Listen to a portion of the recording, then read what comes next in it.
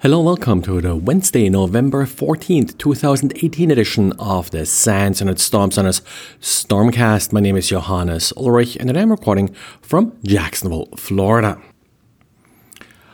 Microsoft's Patch Tuesday, of course, is at the top of the news today, and we got the patches for 63 different vulnerabilities, 12 of which are rated critical by Microsoft.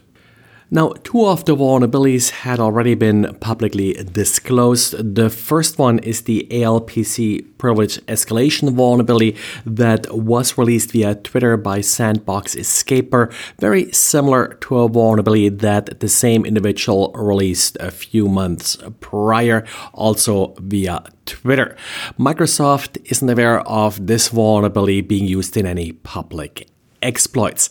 The second one we have talked about recently, and that's the problem with BitLocker on Windows. And Microsoft published a patch for this as well as an advisory.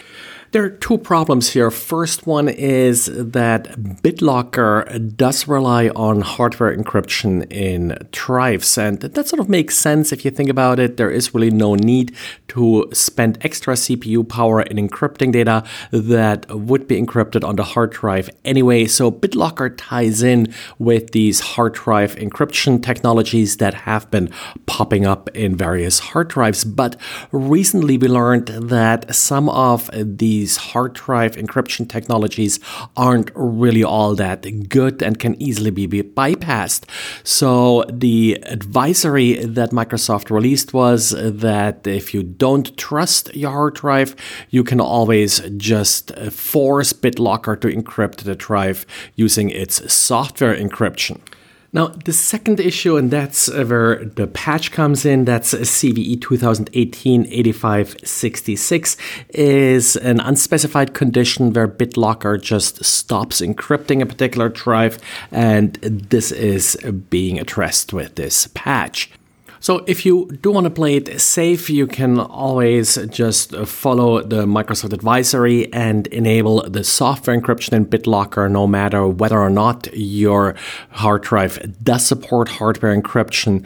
Probably doesn't hurt from a security point of view, but you may get a little performance hit if you do enable this double encryption. There isn't really an easy way for you to test whether or not your hard drive encrypts the data correctly. In order to test it, you would have to typically swap out firmware on the hard drive, and that's nothing you really sort of want to do on a production machine just to test whether or not the encryption works correctly. And then there's also a vulnerability that Microsoft addressed that actually has been exploited in the wild, but no details have been made public before today, and that's a Win32k privilege escalation vulnerability, CVE 2018-8589. Aside from that, again, lots of patches for Microsoft browsers. One interesting critical vulnerability in the TFTP server that comes as part of the Windows deployment services, and a remote code execution vulnerability in Microsoft Dynamics 365. This one affects the on-premise version of the product, so not if you're using it in the cloud.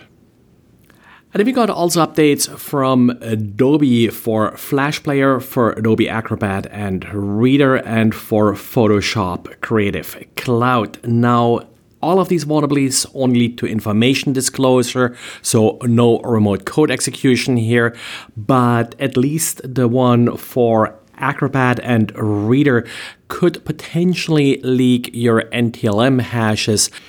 This is a vulnerability that has existed in a number of products and also has existed before in PDFs. And the problem here is that PDFs can load external content. If this external content happens to be an SMB file share, then your Windows system will automatically send password hashes to this system.